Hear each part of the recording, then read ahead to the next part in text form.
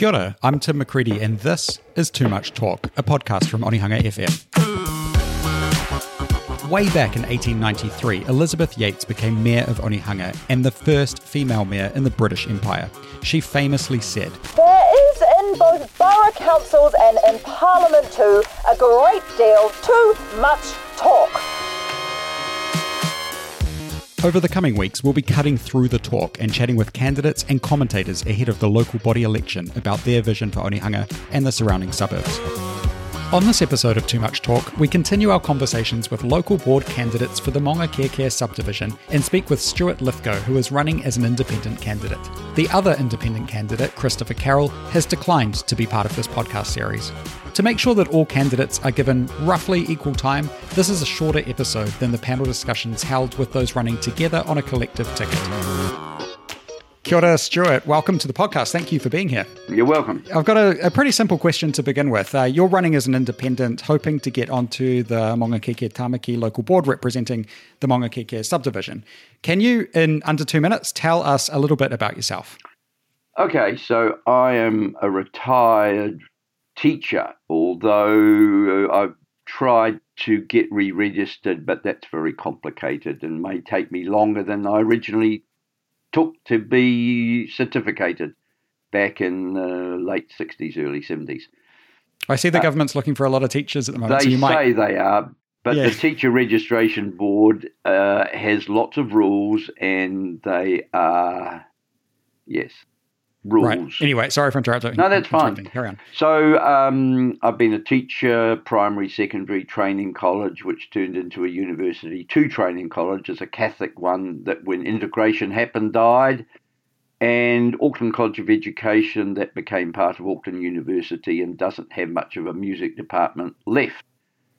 So I have an interest in education, and I've also been part of 2 Steiner schools that were private, and then one of them got integrated. That's Michael Park over in Ellerslie, and Titirangi Rudolf Steiner School in Langholm, Titirangi. So they are independent, and teachers can, but I certainly did get involved in administration and building projects, etc., etc.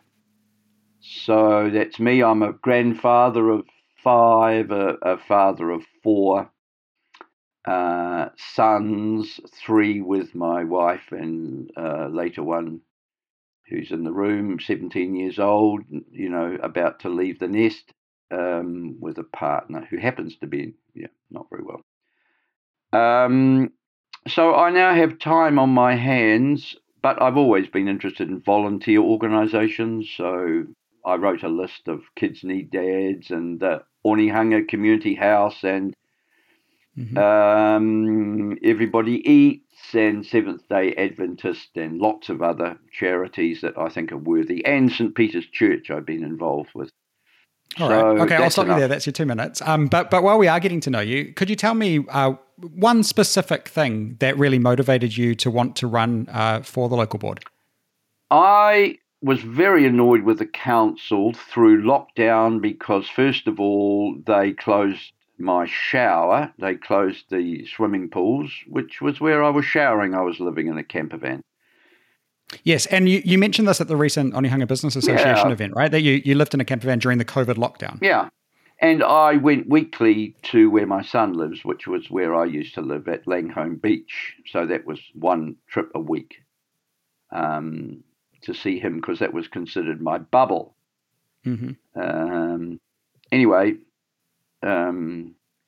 the showers and ablutions was not available, and bless me if within a week or 2 the council locked every public toilet and then told us that that was keeping us safe. Well, no.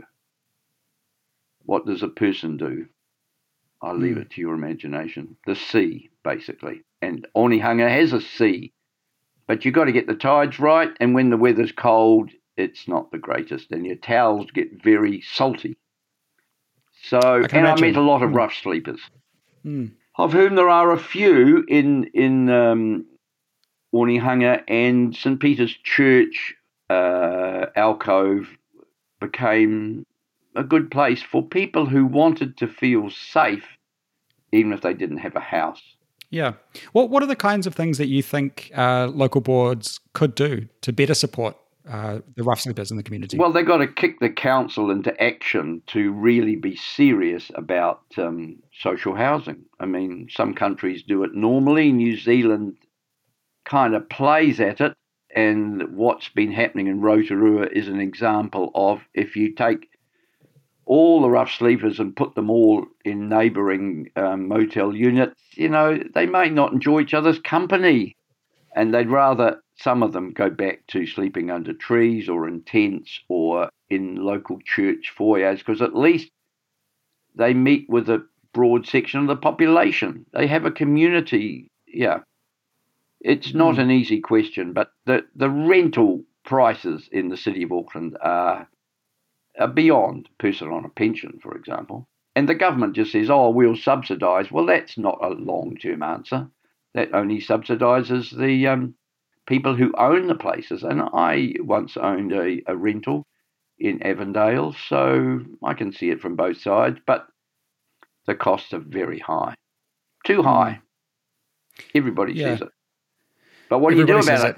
My plan was very early to get get a whole lot of camper vans from near the airport and just rent them out through the council. But neither the council nor the Labour Party seemed to think that they wanted to do that. So what could I do? I'm just an individual.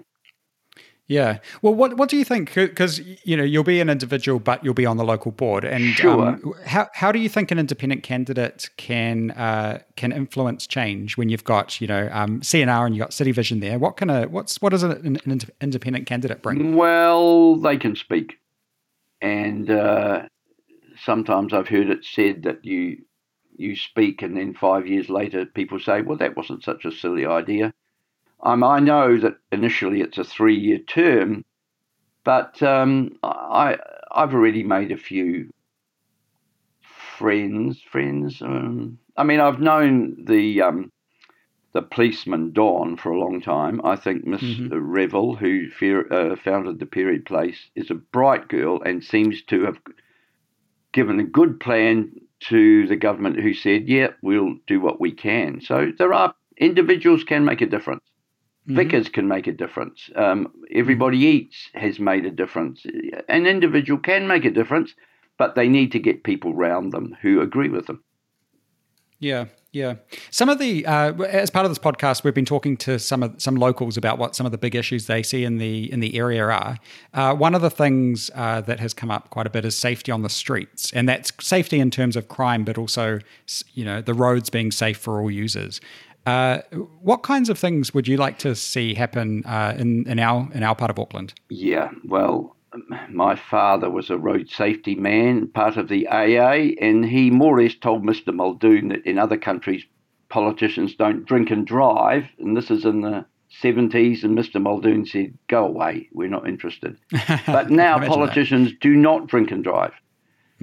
Seatbelts have become normal, crash helmets have become normal. I can't see why, if they really want people not to speed, they don't put governors on car engines and speed cameras that just take a photo, no mucking around. If you're over the speed limit by a large margin, you just get a fine that becomes kind of expensive.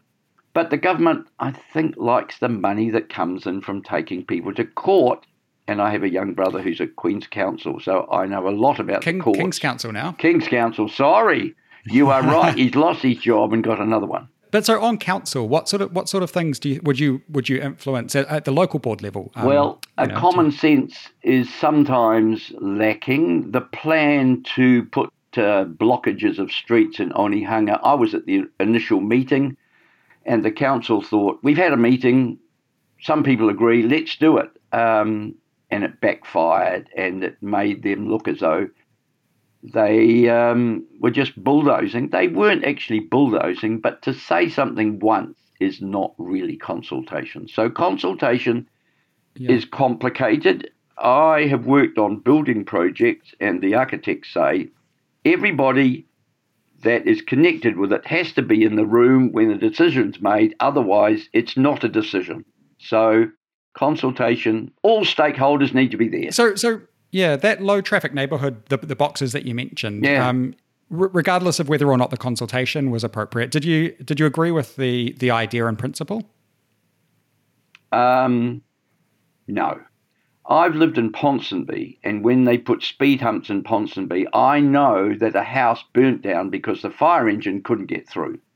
Now, that kind of thing is just stupid. I mean, if you're going to slow traffic down, you can't make it so that fire engines can't get to fires or ambulances can't get to sick people. You've got to do better than that. I'm curious if just to know if you made it onto the local board, what's one idea or change that you'd like to introduce to make the street safer in terms Safer. of in terms of crime? Well, to me, crime is often caused by people who either don't like their life or don't like the way they're treated in life. And if you have a house, then you have an investment in something. If you feel you're being put down by councils and governments and treated like riffraff, you might feel that you can behave like that. So I'm a socialist in that sense. I think that everybody deserves to have the chance of a dwelling that's dry and toilets that work and food that's, that's affordable and food actually and clothing in Onehunga is not expensive, but by rents and house prices are way out of whack. And that's not simple, but at least they've stabilised. So it's sort of. But I thought the camper van idea would house some people who otherwise may not be housed. All right. Well, we'll finish off with, I've got a couple of quick fire questions here for you. So if you can answer these in one sentence or less, ideally, just so people can get to know you. What suburb do you live in? I'm living in Blockhouse Bay at the moment because I'm living with a friend who's letting me put the camper van so it gets re-registered and really cleaned up because I like it. So. And during lockdown in the camper van, whereabouts did you I was park in the up? Countdown car park, and I've got a little yes. issue with Auckland Transport, who knew that all the signs in that car park said Countdown car park, but they said, no, it's our car park, and you have a time limit, and you've got to have your car registered and warranted. And all right. Yeah. We won't delve Court too much cases. into that, but I can imagine that does sound pretty messy. When was the last time you used public transport? Yesterday. Most days. Yep. I also have an electric scooter, so from Blockhouse Bay, I use the electric scooter, catch the bus to Onehunga, and then I've got my electric scooter, which will last me all the day. Great. Buses are great. Okay, From electric scooters, when was the last time you rode a bike in Auckland? Today. I've got two bikes, and I ride them alternately with the electric scooter. And push bikes? Yeah. Yep. I bought that at a recycling centre in Thames, believe it or not, called the Seagull Centre or something. Very good. All right. How often do you drive? On alternate days. It depends if I've got to carry a lot of musical instruments or I have to go to places. I sing in a choir, and that means I have to go to Remuera at 11 o'clock at night till 11 o'clock at night, and the buses and anyway. Yep. I'm a Scot, so saving money is always a priority. All right. Do you support light rail from Onehunga to the airport?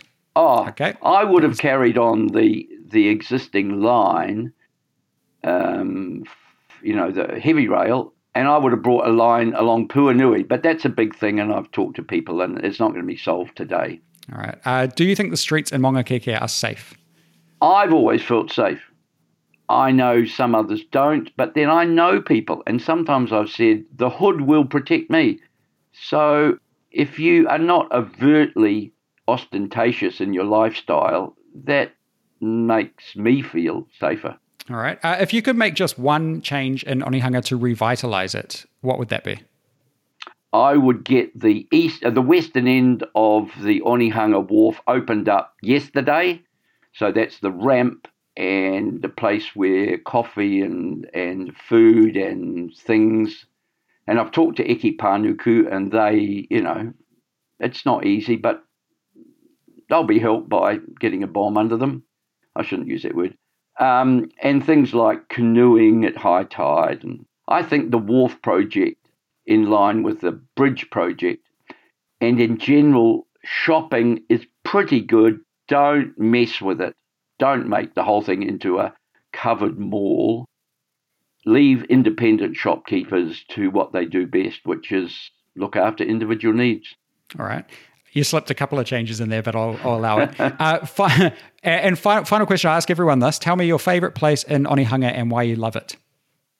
I got so many. I play volleyball Monday, Wednesday, Friday morning at 7:30 with an outfit called Jelly Belly. So at the moment, the William Jordan Gymnasium, and long may it stay, even though it leaks a bit, needs to be, the roof needs to be fixed.